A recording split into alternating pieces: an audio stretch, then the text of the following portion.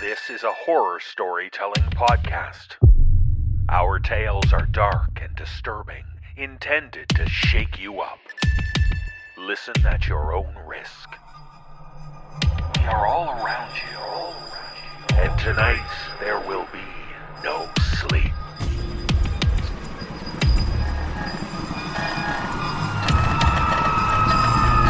Brace yourself for the No Sleep Podcast.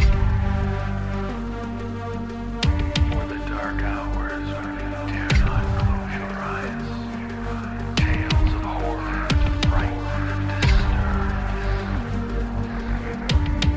Join us as the sleepless hours tick past.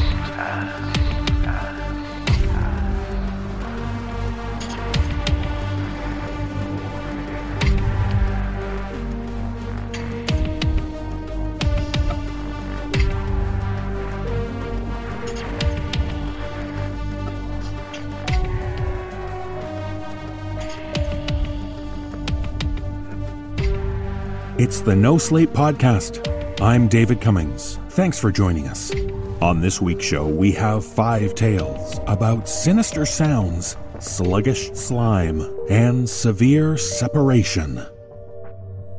On June 13th, which may be today if you're listening to this a few days after its release, the No Sleep Podcast will be celebrating its 6th anniversary.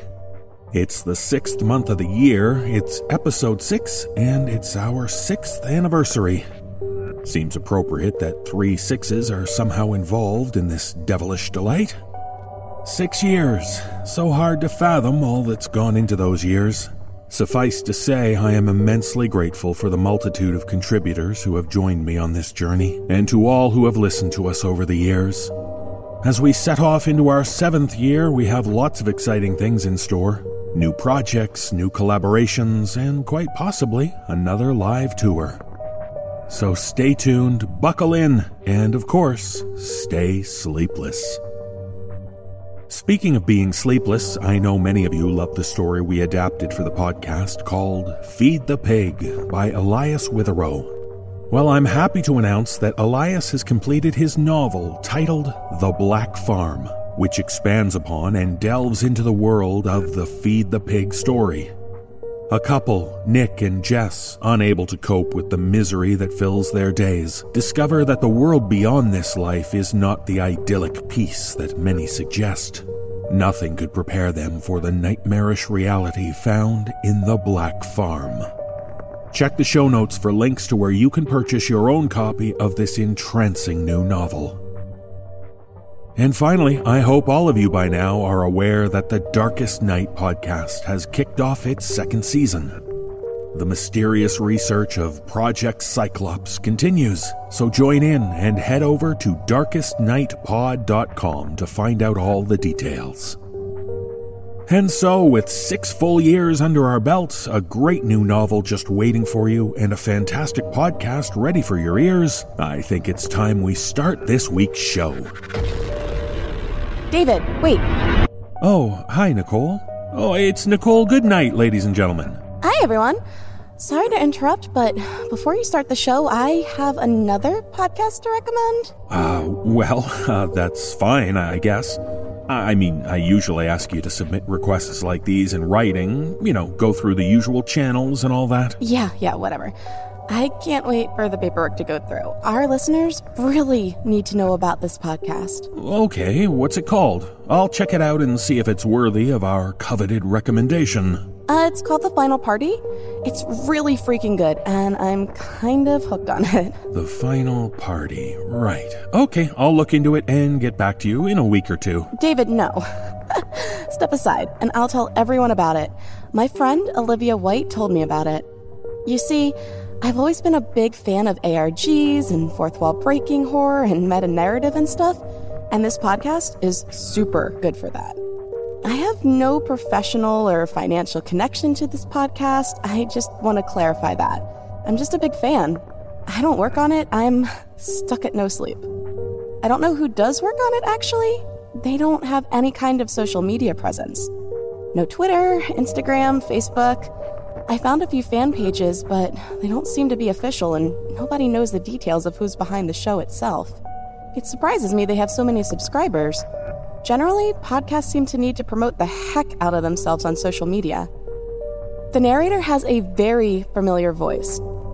At first, I wondered if he was someone from the horror narration community, but I can't seem to place him. He's got that sort of sultry, vaguely menacing British voice that some of the best male horror narrators can pull off really well, but there's something extra about him. Like, I swear this guy wouldn't sound out of place in Hollywood. I wish I knew what his name was. I'd love to listen to more of his work. On the show, he just calls himself the host. I guess that fits, really. The podcast is kind of hard to describe for anyone who hasn't listened to it, which is why I'm reaching out to other fans on here, so maybe we can get a discussion going before tonight, which I'm really excited about. So, basically, each episode takes place at a party. At first, I thought it was the same party, and I guess, in a way, it is the final party, but the location seems to change every episode. A group of friends show up to a party and generally start having a good time. It's always some kind of decadently decorated basement location from the way that they describe it. Plenty of booze on hand, dim lighting, music playing from the unseen speakers. And here's where the really cool part kicks in. After we hear the partygoers shooting the shit with each other for 5 or 10 minutes, the host shows up. He tells them the theme of the party, and it's always something really fucking creepy or horrible. Some of my favorite episodes have been, there's an episode where there's a dead body hidden around the party, and guests have to find the dismembered body parts and piece together the victim. The big reveal at the end of this one was that the victim was the sister of one of the characters, and they all freaked the fuck out when they found her head inside the disco ball. Personally, I loved that touch. The episode where the guests are served pizza and forced to eat it on pain of death for all of them, and one of the slices is laced with extremely fast-acting poison. And it's sort of a game of Russian roulette to see who eats the poison pizza. There's a boy called Craig whose girlfriend absolutely freaked when he vomited up his insides. An episode where the guests have to decide among themselves which member of the party they're going to drown in a bathtub. This one had a brilliant twist because they finally decided to kill this one guy who they all think is a bit of a dick. But when they do, it turns out that the bathtub is filled with acid, and the murderers get their arms burned off too. Really clever horror gimmick. There, of course, is the obligatory slasher killer episode where someone is murdering the party guests and it's kill or be killed. The 2 surviving party members end up stabbing the killer to death, only to find out that it was their teacher, who had been blackmailed into murdering them all horribly by the host, who has the poor guy's family. And my personal favorite, the episode where the party guests are told they have to cut off their own fingers and toes to fill a bowl attached to a scale that'll trigger a door and release them. This one was really grim, because most of the people in this one were total assholes. And they ended up turning on this one poor kid they'd been teasing and bullying in the intro and forcibly removing his digits without cutting off any of their own. The denouement here was awesome. They all rushed out the exit when it unlocked, leaving the poor fingerless kid bleeding on the floor in the party room. Only, the exit led straight down an elevator shaft. The sound effect as all 5 of them just plummeted into the darkness and splattered at the bottom was fucking great. I swear they must have thrown a slab of ham down an actual lift shaft or something to get that sound. So yeah, I know maybe it sounds a bit traditional Saw-like horror, but any of you have heard of it? No, it's way better than that. I mean, first off, the actors are absolutely incredible. I've never heard a podcast acted that believably. It's different actors each episode, too. You never get the same partygoers twice. The only person who recurs is the host. And they're just amazing. I don't know if they record in a studio or actually set up at the party location and just roleplay, but you'd swear it was the audio of an Oscar-worthy movie or something. It sort of makes me wish they'd live stream it or do a visual version, actually. I think it'd go really well on YouTube or something. I guess it's just the budget that it'd require. Doing it in podcast form, they don't need any special visual effects for the horrific kills or anything. Makes it seem more real when you can't see it, I guess. Secondly, remember I mentioned meta-narrative fourth wall breaking, yeah? That part's really clever, and it leads to listener engagement in a way that I'm surprised more podcasts don't do. Presumably, the tech's fairly easily accessible if Final Party does it, but I've never heard anything quite like it elsewhere. Basically, and I don't know how it does it, but the podcast draws on your iTunes or podcast feed user data to make custom recordings aimed at you. The host addresses you by name, as if he's narrating the podcast directly to you. It's fucking incredible. The way he describes the scenes, the way he tells you what's going on, it's like he's actually there watching it all play out. It's very well written. I think my absolute favorite way the fourth wall was used was one time when I listened to the show with my husband. We normally listen to it alone and then discuss it afterwards. It's creepier that way, but one night he was over and it was a new episode day and we were both super excited to listen. I have no idea how they did it, but the host addressed both of us. We totally flipped, proper screaming and then looking at each other and laughing. My husband was logged on to some of his accounts on my laptop, so I guess it scraped his user data from somewhere, which I guess is probably a concern for security, but fuck, it's just too cool and creepy to worry about that too much, yeah? At the end of every show, you're issued with a custom invite to come party yourself. I love that touch too. Like, I could have actually believed that these parties are for real going on somewhere, and I could actually go to one and get the pants scared off of me. Me and my husband talked about this a lot. There's even a community of fanfic writers who write about their own ideal final parties, and I admit, I got a bit involved in that. It was through this community that we found out the invitations weren't just for horror effect. Like, holy shit, guys, if you don't know already, this is how they get the actors for the show. We actually get to attend the parties ourselves. I signed up via the link that one of the producers, or I can only assume because he was anonymous, posted on the community, and soon enough, both myself and my husband were issued with honest-to-God postal invites. Proper fancy cardstock, wax seals, the lot. So, oh my god, the party is tonight, and I'm so fucking thrilled I could puke. I wonder what theme we'll get. Something really gory and violent, I hope. I'm looking forward to being split from tits to toes, as the host has said before. Or no, maybe... maybe I'll be the survivor. I don't know. However it plays out, I am so excited. I love these ARG things. I love the idea of live escape the room games, and I love this goddamn podcast. We don't know where the party's being held yet. We all have to meet at a location outside of town where a van will come and take us to the party proper. I'm excited to see who I'll be going with. Sometimes the groups are made out of existing friends, sometimes they're all strangers. It varies. I don't really know much else about what to expect other than what the producer told me. I tried to get in touch with some of the past actors and partygoers, but I guess they must have signed non-disclosure agreements or something, because I can't track down any of the people I've heard on the podcast. The fandom's pretty obsessed with finding them, but so far we've come up empty. So yeah, the final party's tonight, and I've got my hottest horny teen horror movie dress ready. And I'm so hyped, you guys. I really hope there are some other final party fans on here. Or if not, I really hope you can check out the show. In fact, our episode should be going up next week, I think. So by this time next Sunday, you'll all be able to listen to me get murdered horribly. Or survive, I guess. I just hope that either way, I don't die first. I am really fucking excited. Yeah, that's quite a description of the show, Nicole. I know, right? But I'm really not sure it's such a great idea for you to go to No time, David. I gotta go get ready. I'll talk to you later. Bye, everyone. Yeah, bye. Goodbye indeed, Nicole. Well, we thank Nicole for sharing that with us, and thanks to Olivia White for telling Nicole and all of us about that podcast. Strange, I went to the website thefinal.party, but can't find much more about it. Strange indeed.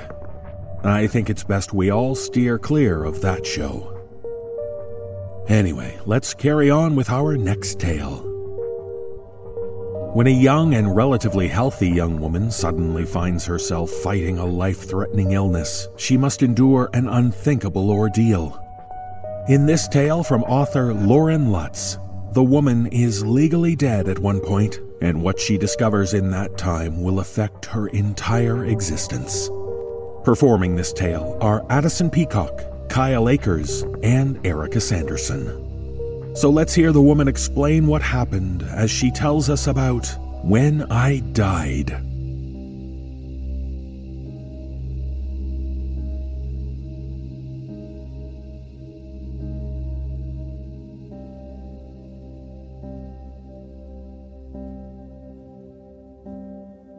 Not too long ago, I came across this theory called biocentrism.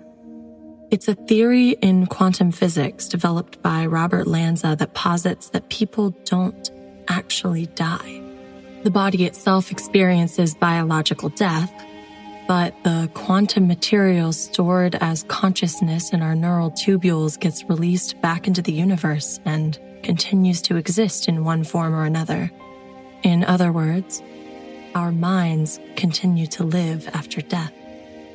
That's a very dumbed-down version of the theory, but scientists who support it claim this can explain astral projections, déjà vu experiences, and visions of the afterlife. This might sound like nothing more than science fiction, but it's something that I hold on to, as it helps me cope with what I experienced when I died. I suppose I should explain myself, since I just made a pretty bold claim. And to answer your question, no, I'm not still dead. I wouldn't be talking to you if I was. I was resuscitated at 3:15 a.m. after 14 minutes of being legally dead. When I came back to life, which is still a strange thing for me to say, and my mom told me what had happened, I didn't know what to think. I didn't feel like I had died. I felt like I had just woken up from a deep sleep. But how is one supposed to feel after cheating death? Now, to answer your second question, how did I die? Well, it started a week before it actually happened. I was at work and couldn't decide if I felt sick or not. I had a twinge in my stomach and I felt a general malaise. My brain was slow, and I was more tired than usual. My coworkers kept asking if I was okay. I told them I didn't know if I was just tired or if the bacon I had with my breakfast was undercooked or too greasy. I had been eating super clean. Vegetables, fruits, unprocessed meats, very little grease. I thought maybe my stomach was unsure how to handle all the bacon fat I had. I played it safe and decided to go home after 3 hours.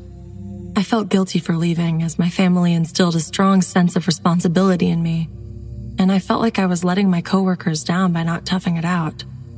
An hour after I had that thought, I started vomiting. At first, I thought it was kind of funny.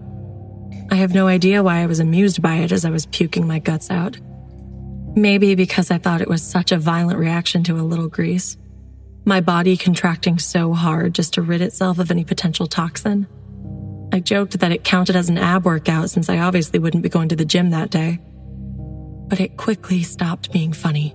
I couldn't stop vomiting.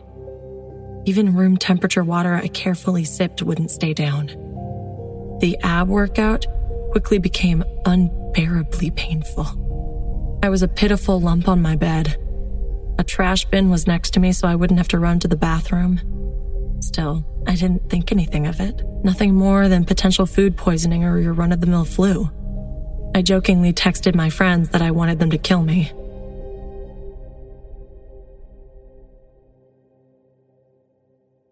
I stopped vomiting the next day, yet somehow felt worse. I was dehydrated and had no energy as I hadn't eaten or drunk anything in over 24 hours. The worst part was that breathing hurt. Each inhale was difficult, like my rib cage was encased in steel. I felt lightheaded and dizzy and rested like a weight on my pillows. Mom came over to my apartment to check on me. She brought with her arsenal of flu-fighting weapons: Lysol, soup, Pedialyte, tissues, crackers, and a thermometer. She checked my fever, and despite feeling the sickest I ever had in my life, my temperature only read 99.8. She shook her head. I never run a fever, and this was no exception. My mom was optimistic. She said my sweating meant the sickness was breaking, and I'd probably start feeling better the next day. For good measure, she plugged in a humidifier in hopes of helping my breathing. Surprisingly, I did feel better the next day. I woke up the next morning feeling almost human again.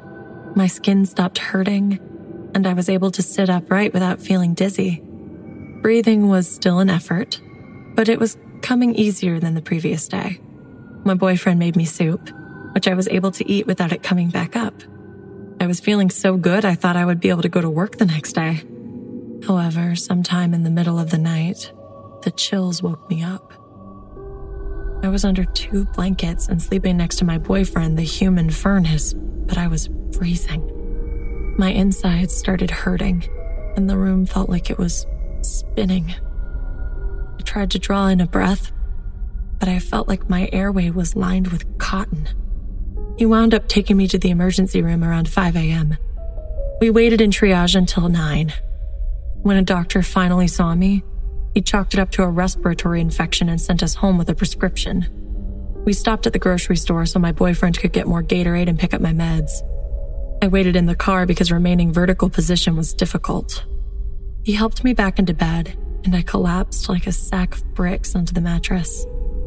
Do you need me to stay home with you? He set a bottle of water beside my bed with the TV remote. No, I'll probably just sleep until you come back. All right. Well, promise you'll text me if you need anything or start to feel worse. I promise. He hesitated on my bedside, obviously conflicted about whether or not he should go. Eventually, he kissed my forehead and left. I fell into a hard sleep. Whenever I was conscious, I couldn't comprehend anything. My vision was blurry and I felt like I was trapped in a lava lamp. The world was globular, bulging and warbling through viscous fluid. I vaguely remember my boyfriend gently tapping my cheek, my mom helping me into her SUV, then bright, fluorescent lighting whooshing past me above. I could smell the sterile scent of a hospital.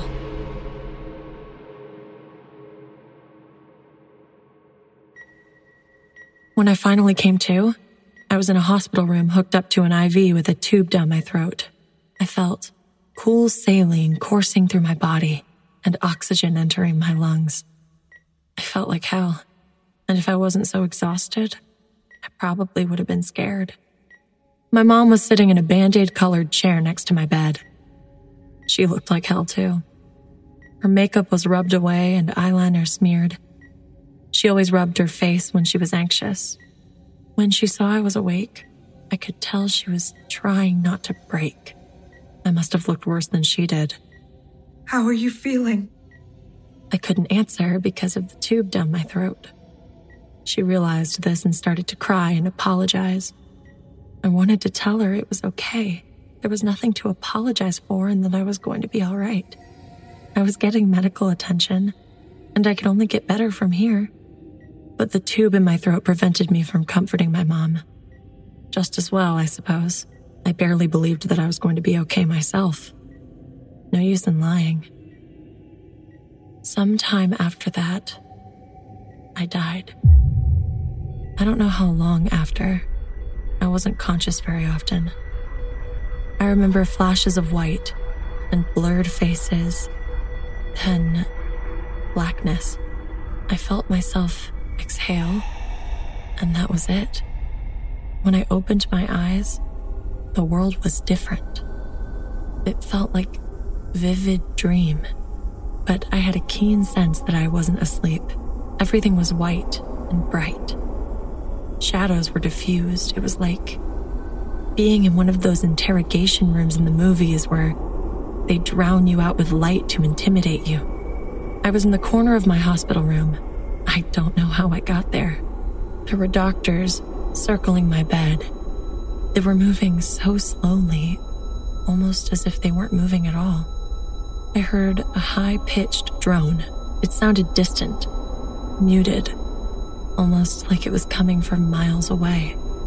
The monitor next to my bed had several flat lines running across the screen. This confirmed my suspicion that I was dead. I didn't feel anything.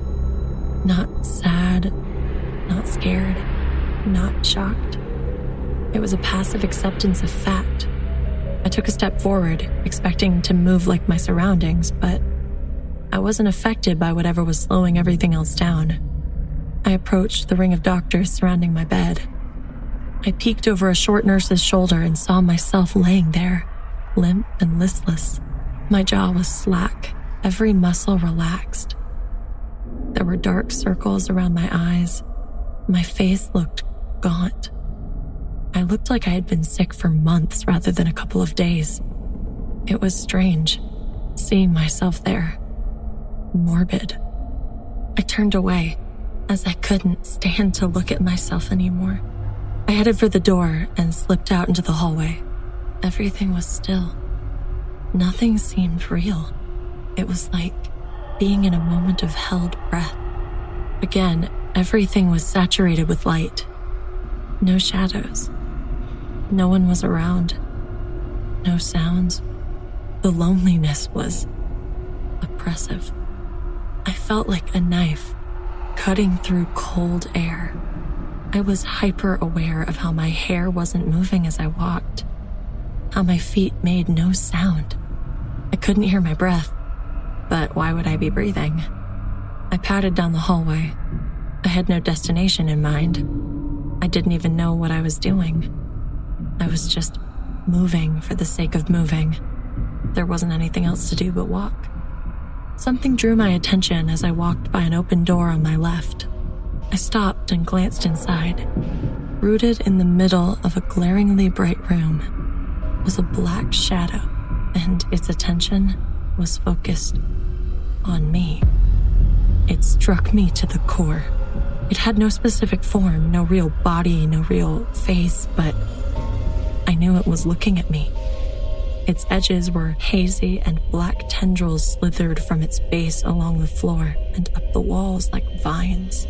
Intensity prickled my skin. Its presence bore down on me like a compactor, and I was too terrified to look away. The room it was standing in was growing dimmer and dimmer. The fluorescent lights above flickered. It looked like it was draining the light out of the room. The shadow didn't change in size, but it seemed to get bigger until its weight was looming over me. I could feel its desire for me. It wanted me. I had no idea what for, and I didn't want to find out. I took a step back, and it shot up in height. If I were alive, my heart would have jumped into my throat. It continued to fill up the room. The blackness that spread from it was unreal, like it was more than just darkness and more like another entity itself. I heard a low rattle or a hiss, almost like a rattlesnake tail spliced with a rumbling alligator hiss. I wish it didn't notice me, but it felt like it had been waiting for me. I didn't want it near me. I turned and ran. I heard it follow me, like a rush of wind through trees. The overhead lights started to drain and dim as I fled down the hall. My back prickled in expectation of it catching me. That couldn't happen. I was terrified of what would happen. No imagination on earth was wild enough to devise what this thing could possibly do. I reached my room and hurled myself through the door. The doctors that surrounded my bed were still there as if they didn't move at all. I was still laying on the bed, lifeless. I didn't want to be dead anymore. I didn't want to be trapped with that thing. What could I do? Could I lay back in my body and will myself back to life? I heard static and the feel of pressure on my ears. Black tendrils slipped under the door and rattled it in its hinges. There was a loud gust outside the door, like air rushing from a cave. It was trying to get me, grab me, and take me back wherever it came from. I wanted to cry for my mom. I wanted to wake up. I was so scared. I tried shouting at the doctors to revive me, but no sound left my mouth. I ran to the side of the bed and gripped my shoulders. I tried shaking my body, willing it to wake up. For the love of God, wake up! The door flew open to a black void. The shadow figure crept in, and loomed over the room. It swelled in size like a black swarm. It leaned forward. I shut my eyes and cried out. I jolted. A massive shock shot through my body. I heard beeping and someone shouting. "We got a heartbeat!" Voices swirled in a cacophony. Pandemonium. My eyes rolled open to the doctors, still above me. I think I made brief eye contact with a nurse. I heard her say my name, but I lost consciousness again.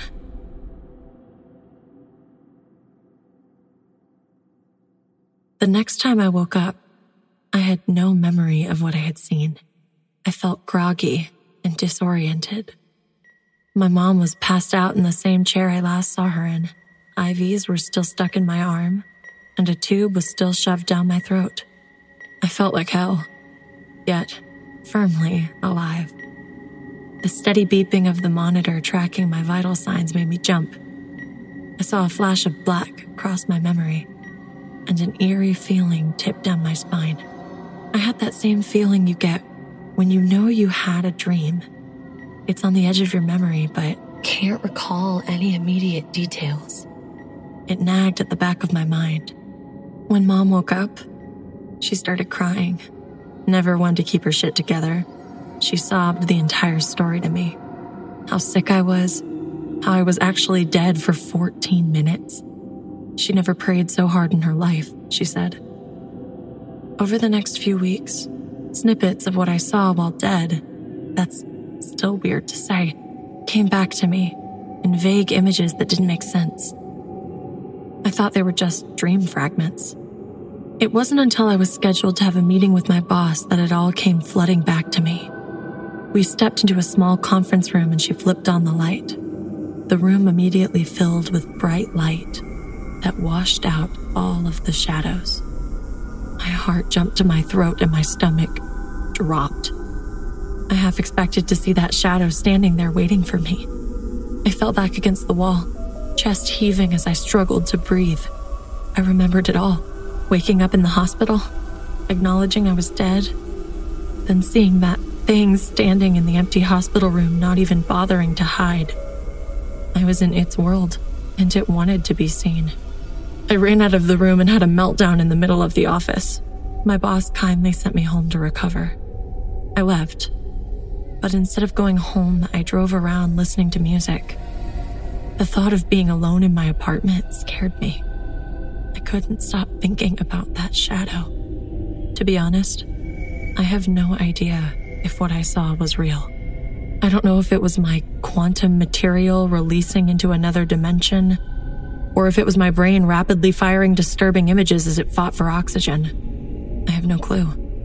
It doesn't matter, because I carry it with me as if it were real. I'm scared of bright spaces. I expect to see a black figure audaciously waiting for me. I'm also terrified of dying now. If what I saw was really what waits for us after death, then horror is inevitable. I don't want to die again.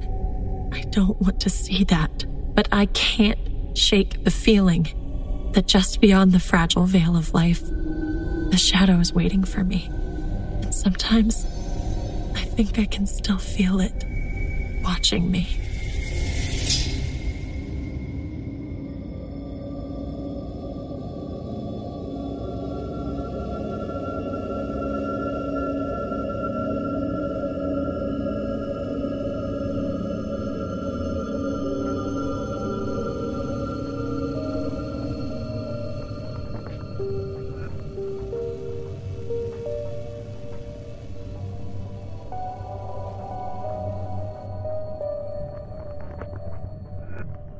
I have no doubt all of us are genuinely good and decent people.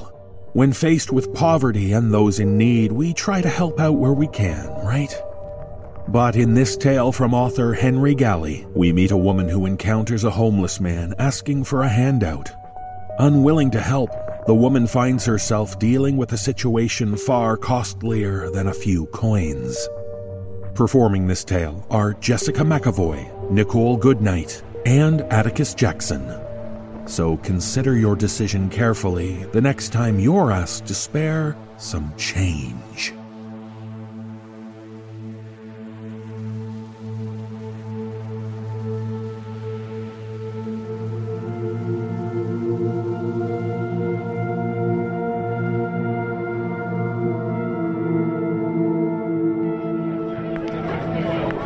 I stumbled out of a local bar late in the summer of 2008. Must have been around midnight. It was the worst kind of weather. Hot and damp, like the inside of your mouth, and smelling about as sweet as mine tasted after the 8th beer.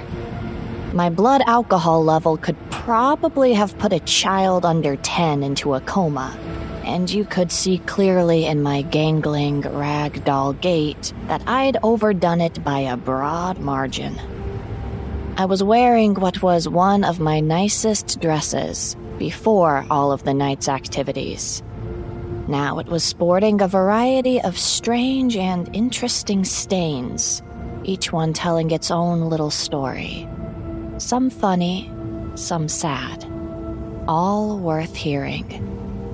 Everyone else had left with someone, except me, possibly on account of the aforementioned stains. I was fumbling around in the dark, trying to find some corner to get my bearings on, but all the streets were too wide and desolate. In my haze of cheap spirits and endorphins, it was even harder than usual to orient my internal compass, let alone take any direction from it.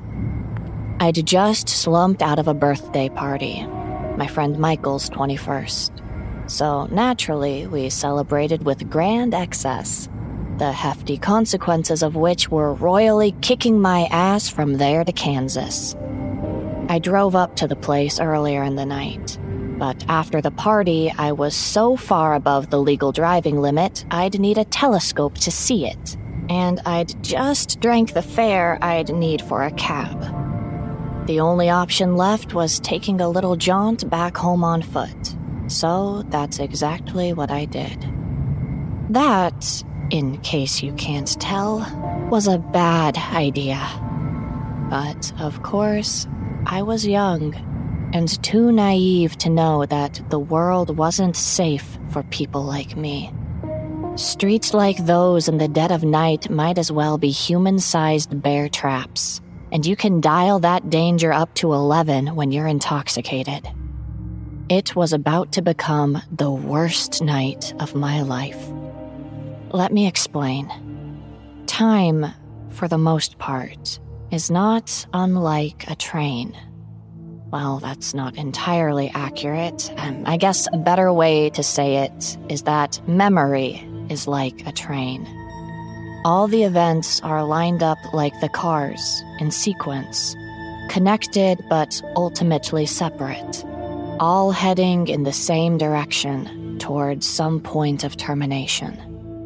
When you're drunk, I mean really, truly blind drunk like I was back then, memory is less like a train and more like a worm. The events are still in sequence, but there's no sense of sovereignty between them.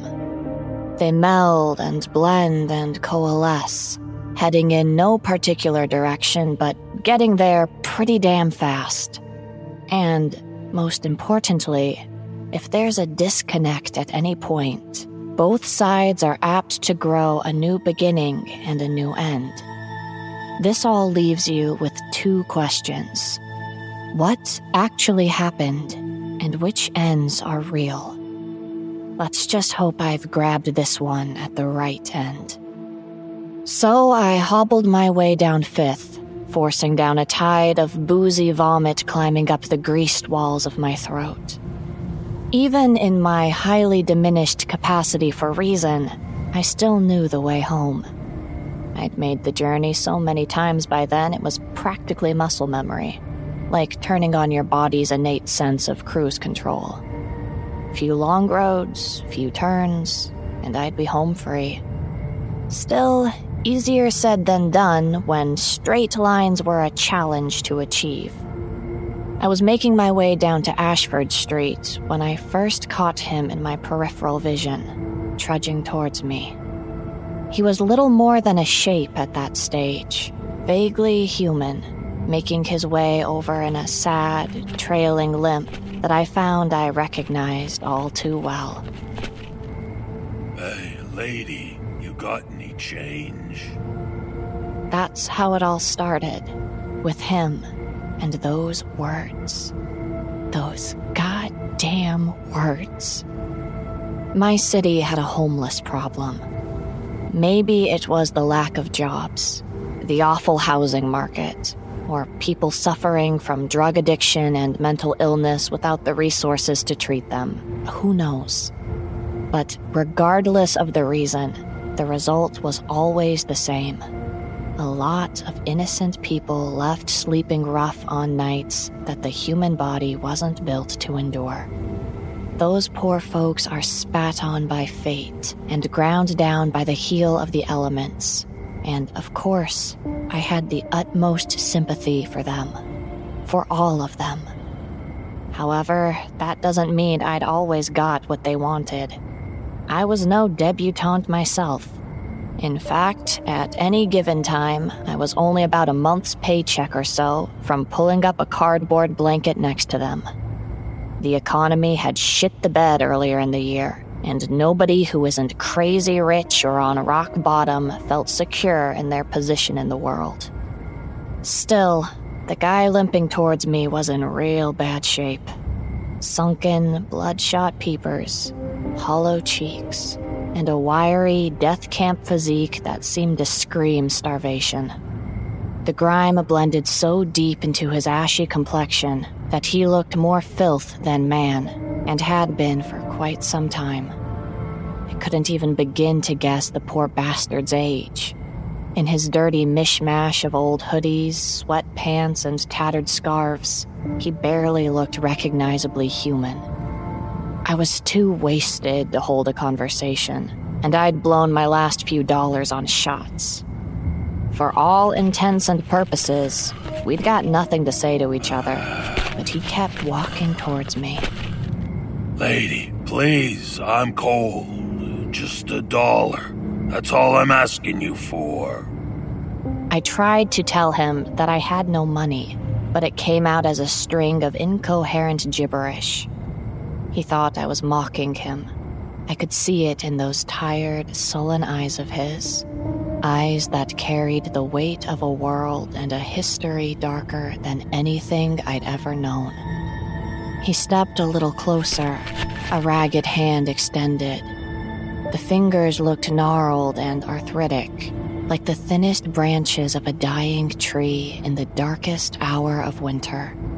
Every part of that man suggested some kind of pain, some kind of misery. It was almost as though he somehow embodied the feeling of discomfort on an atomic level. The tramp just exuded hurt. I'm not trying to hassle you here, ma'am.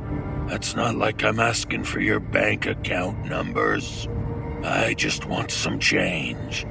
Can't you spare any change? Through the foggy prism of intoxication, everything looked either better or worse, depending on what it was to you originally.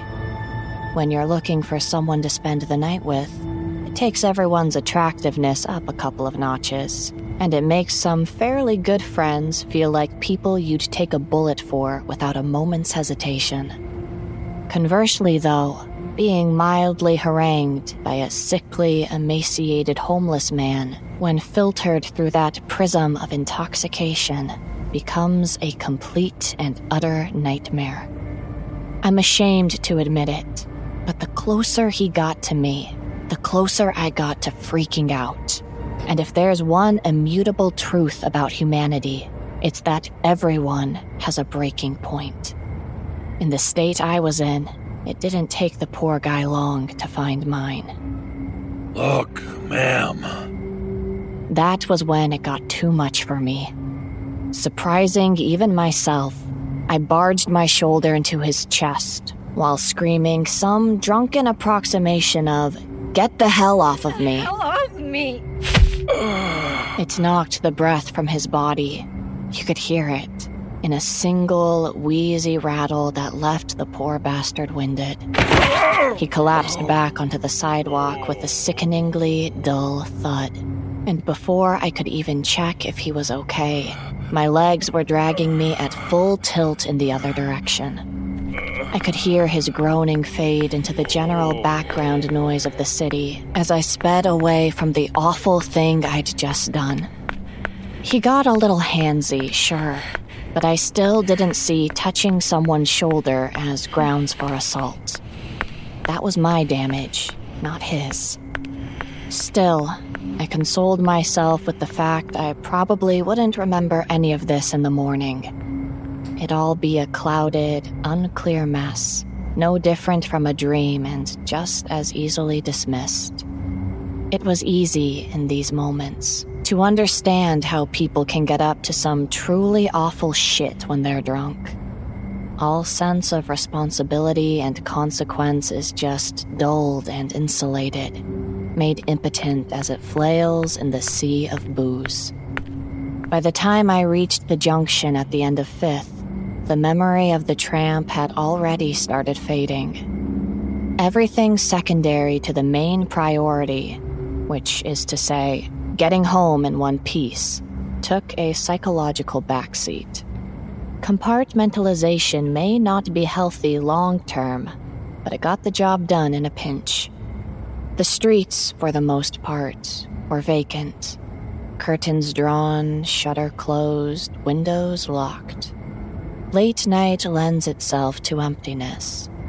The streets pour into their houses for the evening, and anyone left outside is thrown into the freak basket almost by default. Those were the kind of people out there at that time of night, drunkards and weirdos, and I was lucky to be among the inebriated. But that also meant I wasn't alone. Suddenly, I could hear footsteps. Not behind me, but in front of me. But I couldn't see who was making them. Not yet.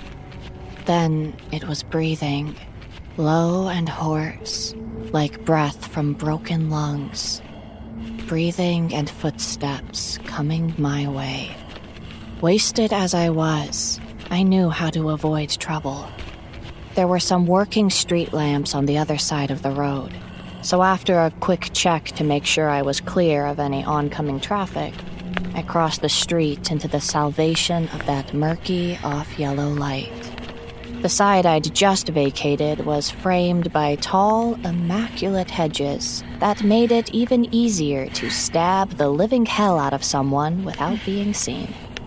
From the relative safety of the other side, still forging forwards to the sweet prize of home, and the inevitable killer hangover that set in the next morning, I got a better look at the source of the footsteps and the breathing.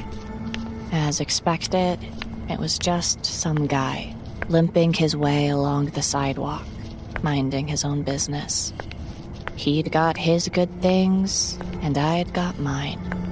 It was only after I passed him that I stopped for a second to double-take and think about what I'd just seen. The man across the street, wheezing and limping, there'd been a certain familiarity to the way he held himself. The filthy scarves wrapped around the neck of that worn, gray hoodie set off alarm bells in some part of me too deep and too primal to be affected by all the beer and the tequila. That man, I could have sworn I'd seen him before.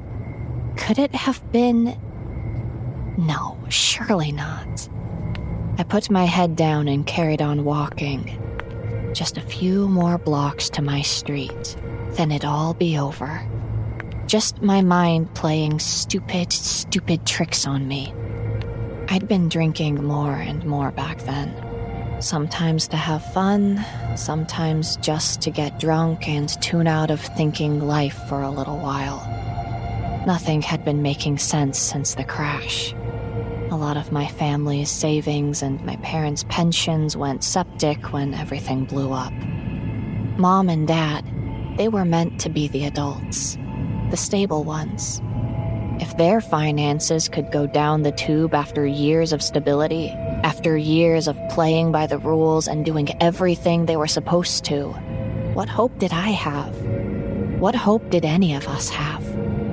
To me, that was scarier than any tricks my booze-addled brain could play. Besides, I'd always had a crappy imagination. It was only when I was 200 feet or so from home that the noises started again. The bump and drag of limping boots, the hiss of air escaping past rotten teeth and scabby lips, and a faint, dry crackle I'd not heard before. Not on that night, anyway. It was far closer than before. Terribly, awfully close. God changed. It was different somehow. Worse. It was crackly, strangled, deep. But, without a doubt, it was still him. Still the homeless man from back there. But he'd changed. Altered. I sure as hell didn't want to know how. Before those grubby fingers could touch me again, I started sprinting without looking back. Forward, forward, forward. That was all that mattered. He'd followed me. He'd stalked me. Harmless people with good intentions don't do that. A few minutes of solid running later, I finally had the mix of confidence and morbid curiosity necessary to steal a glance behind me. Sure enough, there he was. The same rail-thin hobo in his filthy hoodie, festooned in threadbare scarves. He dipped in and out of the tepid lamplight, swaying backwards and forwards with each limping stride. I sprinted as fast as my body would allow, but somehow he was still closing the distance, and closing it fast. He'd changed all right, but not for the better. The clothes and the build were the same, but his skin had lost that unhealthy waxen sheen, which had been traded for skin black as pitch. Still, somehow, I could see him clearly, as though he was his own light source. I didn't want to stick around to consider why. Fear had sobered me up a smidgen, and if there was anything I feared, it was that man, if he could even be considered a man anymore. He was no more than 20 feet from me, leaping, bounding, loping. He'd be on top of me in no time at all if I didn't get out of there. And you better believe I did. The sprint I broke into with that monstrous bastard on my heels was something I wouldn't have known I was capable of before. It was a mad, frantic, anaerobic dash that made my lungs sear and my muscles pump magma. Even then, he was gaining on me. All thumps and wheezes and terrible crackling like broken bones.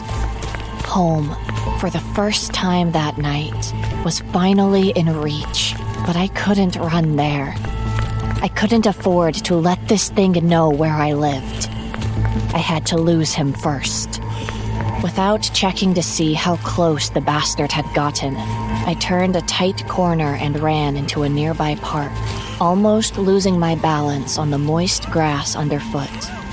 Righting myself, I continued to run as fast as I was able, hearing the strange clump and hiss of the tramp's footsteps on the grass behind me.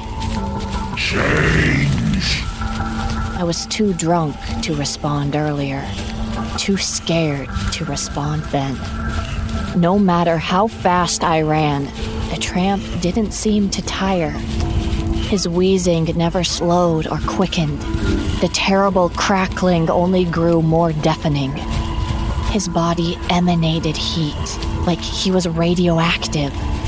The closer he got, the more you could feel the burn. It started off as a low tingling, then it felt like a bad sunburn. And eventually, it felt like any minute the flesh of your exposed back and shoulders was gonna start bubbling. One thing I knew for sure, I couldn't let him touch me. If the tramp touched me, I'd die on the spot. We continued what felt like a grand act in futility for a few more minutes, when I realized that in a straightforward game of runner and chaser, I was always destined to lose. But if I could outsmart it, I might have been in for a chance at survival. My chances were slim, but crazier things have happened. Wait, I take that back. I don't know if anything crazier than this has ever happened. My destination was a network of trees on the edge of the park. I darted through, dodging and merging, running at nonsensical angles and hiding when I could. Again, I never turned to look at the tramp. Why would I?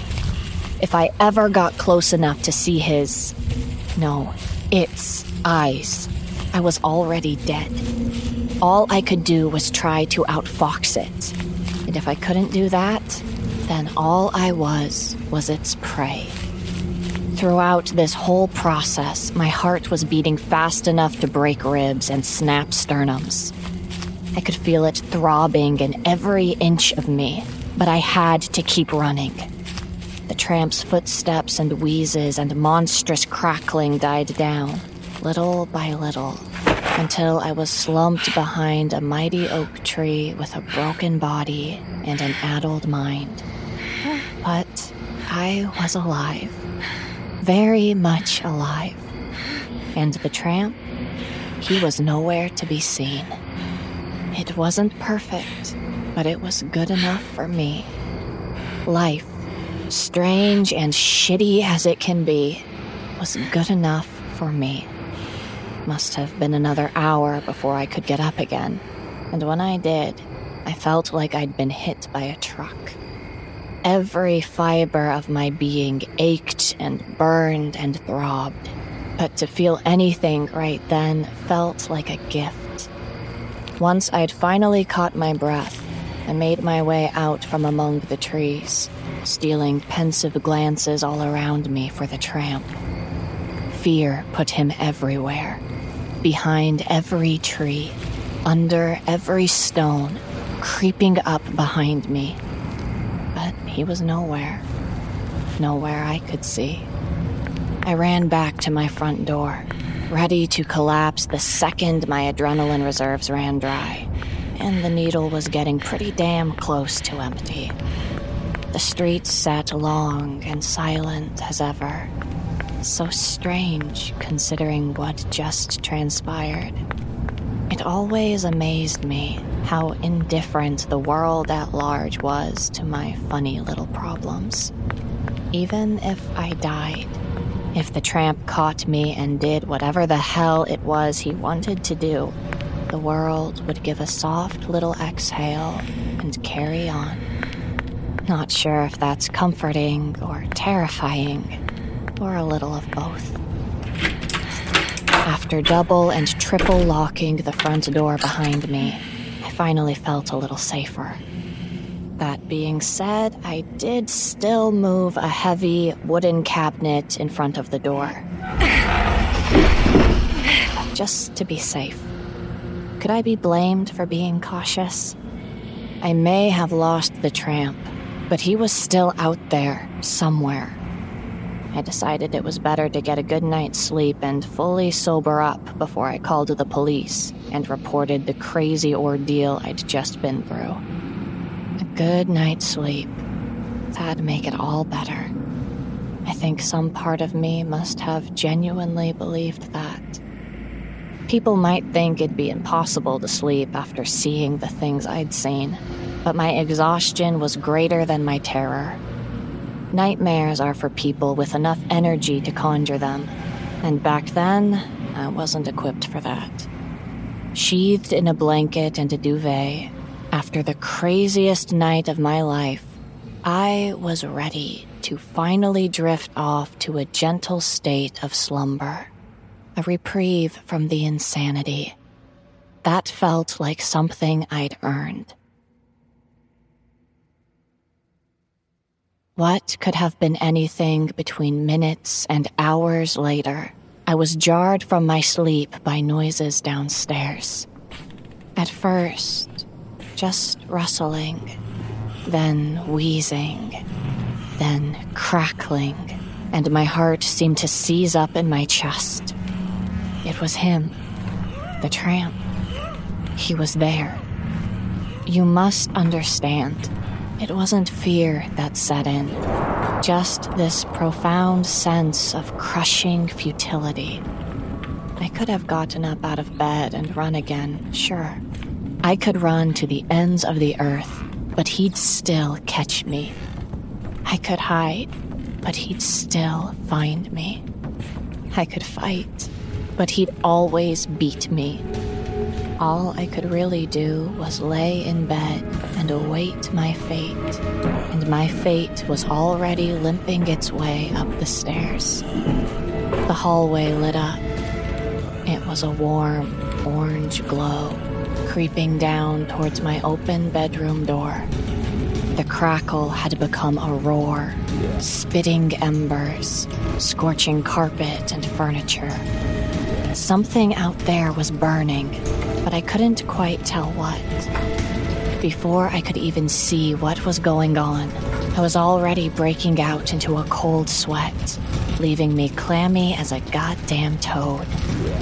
I was going to die. I knew it. And I was going to die looking like a fool.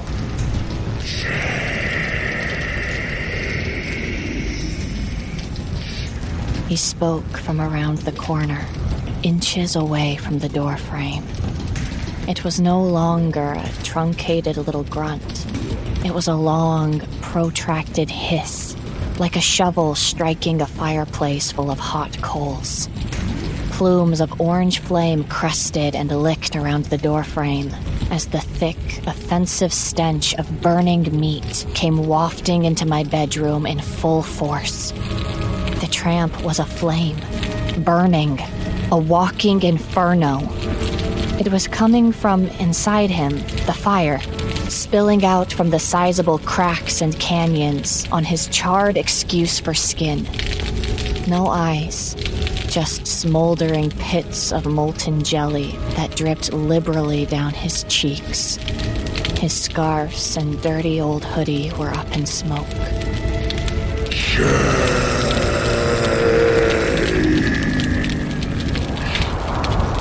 Too drunk for words earlier, too scared before, too bewildered then.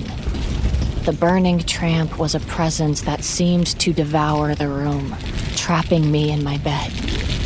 It was bright, so damn bright, so I held up my shaking arms to shield my eyes as he stepped a little closer.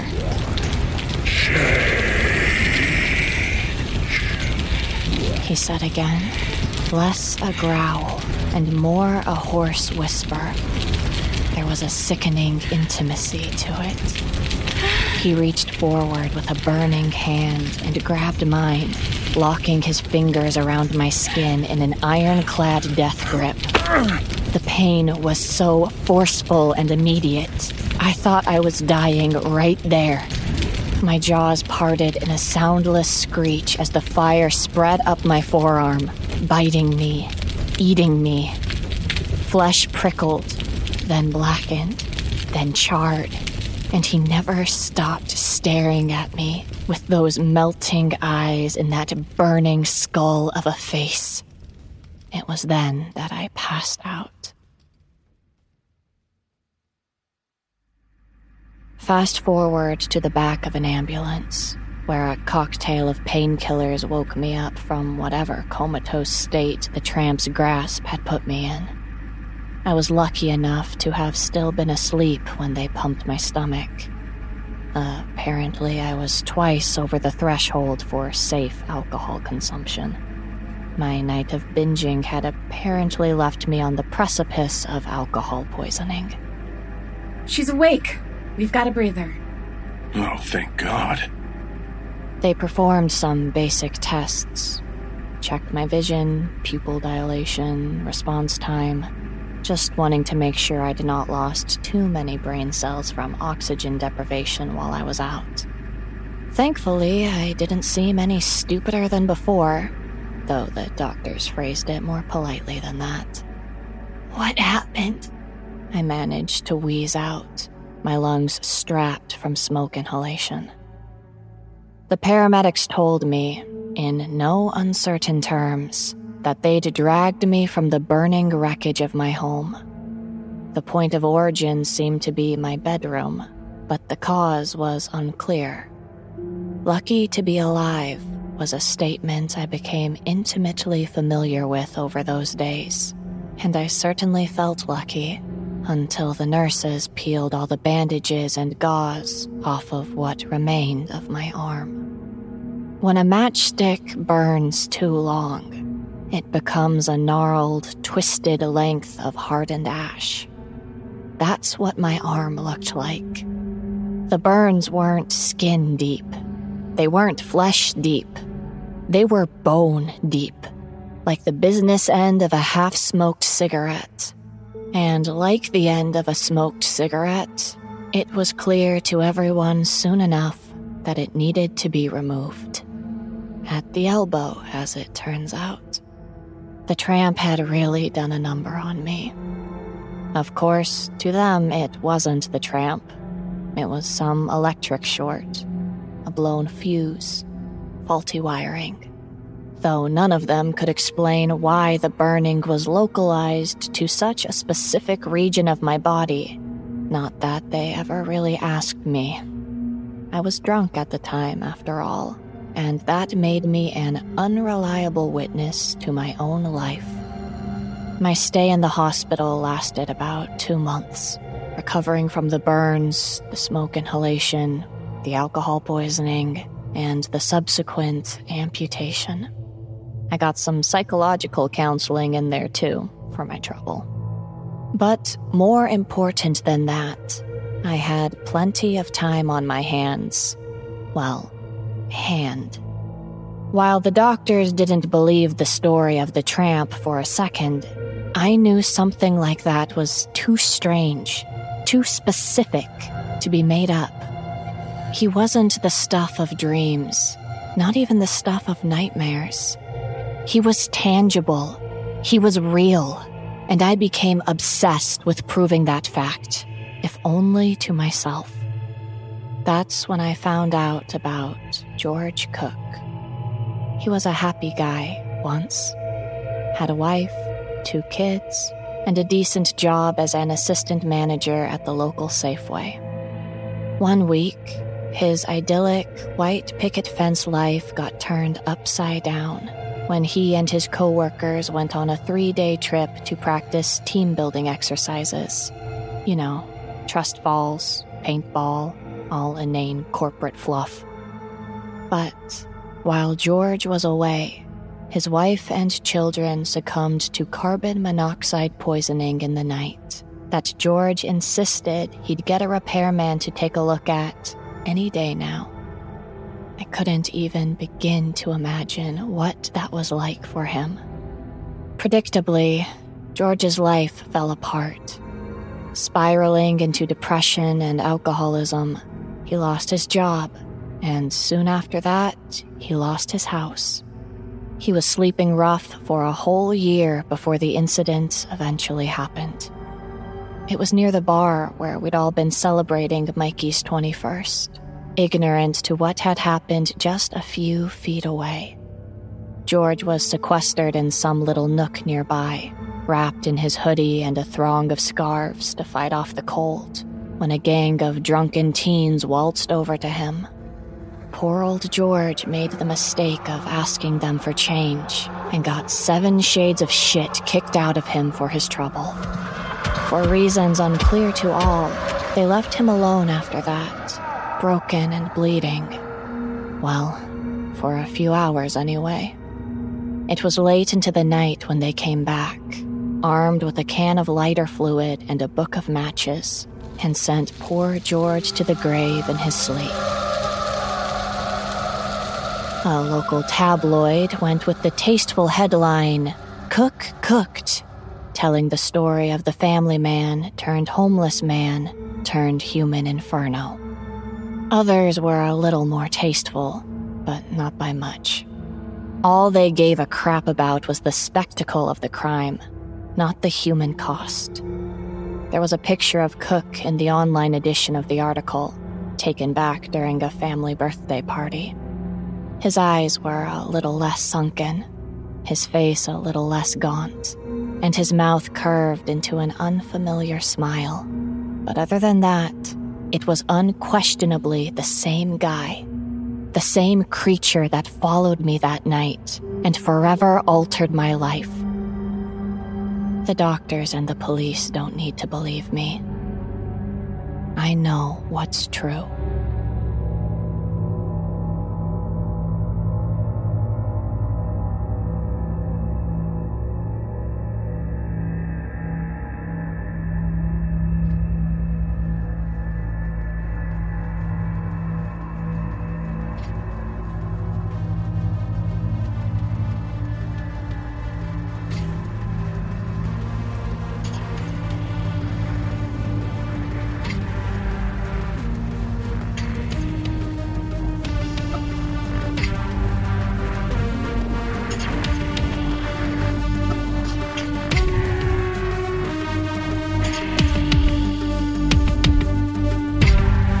And so, another episode has drawn to a close, and our nightmares dissolve into the ether.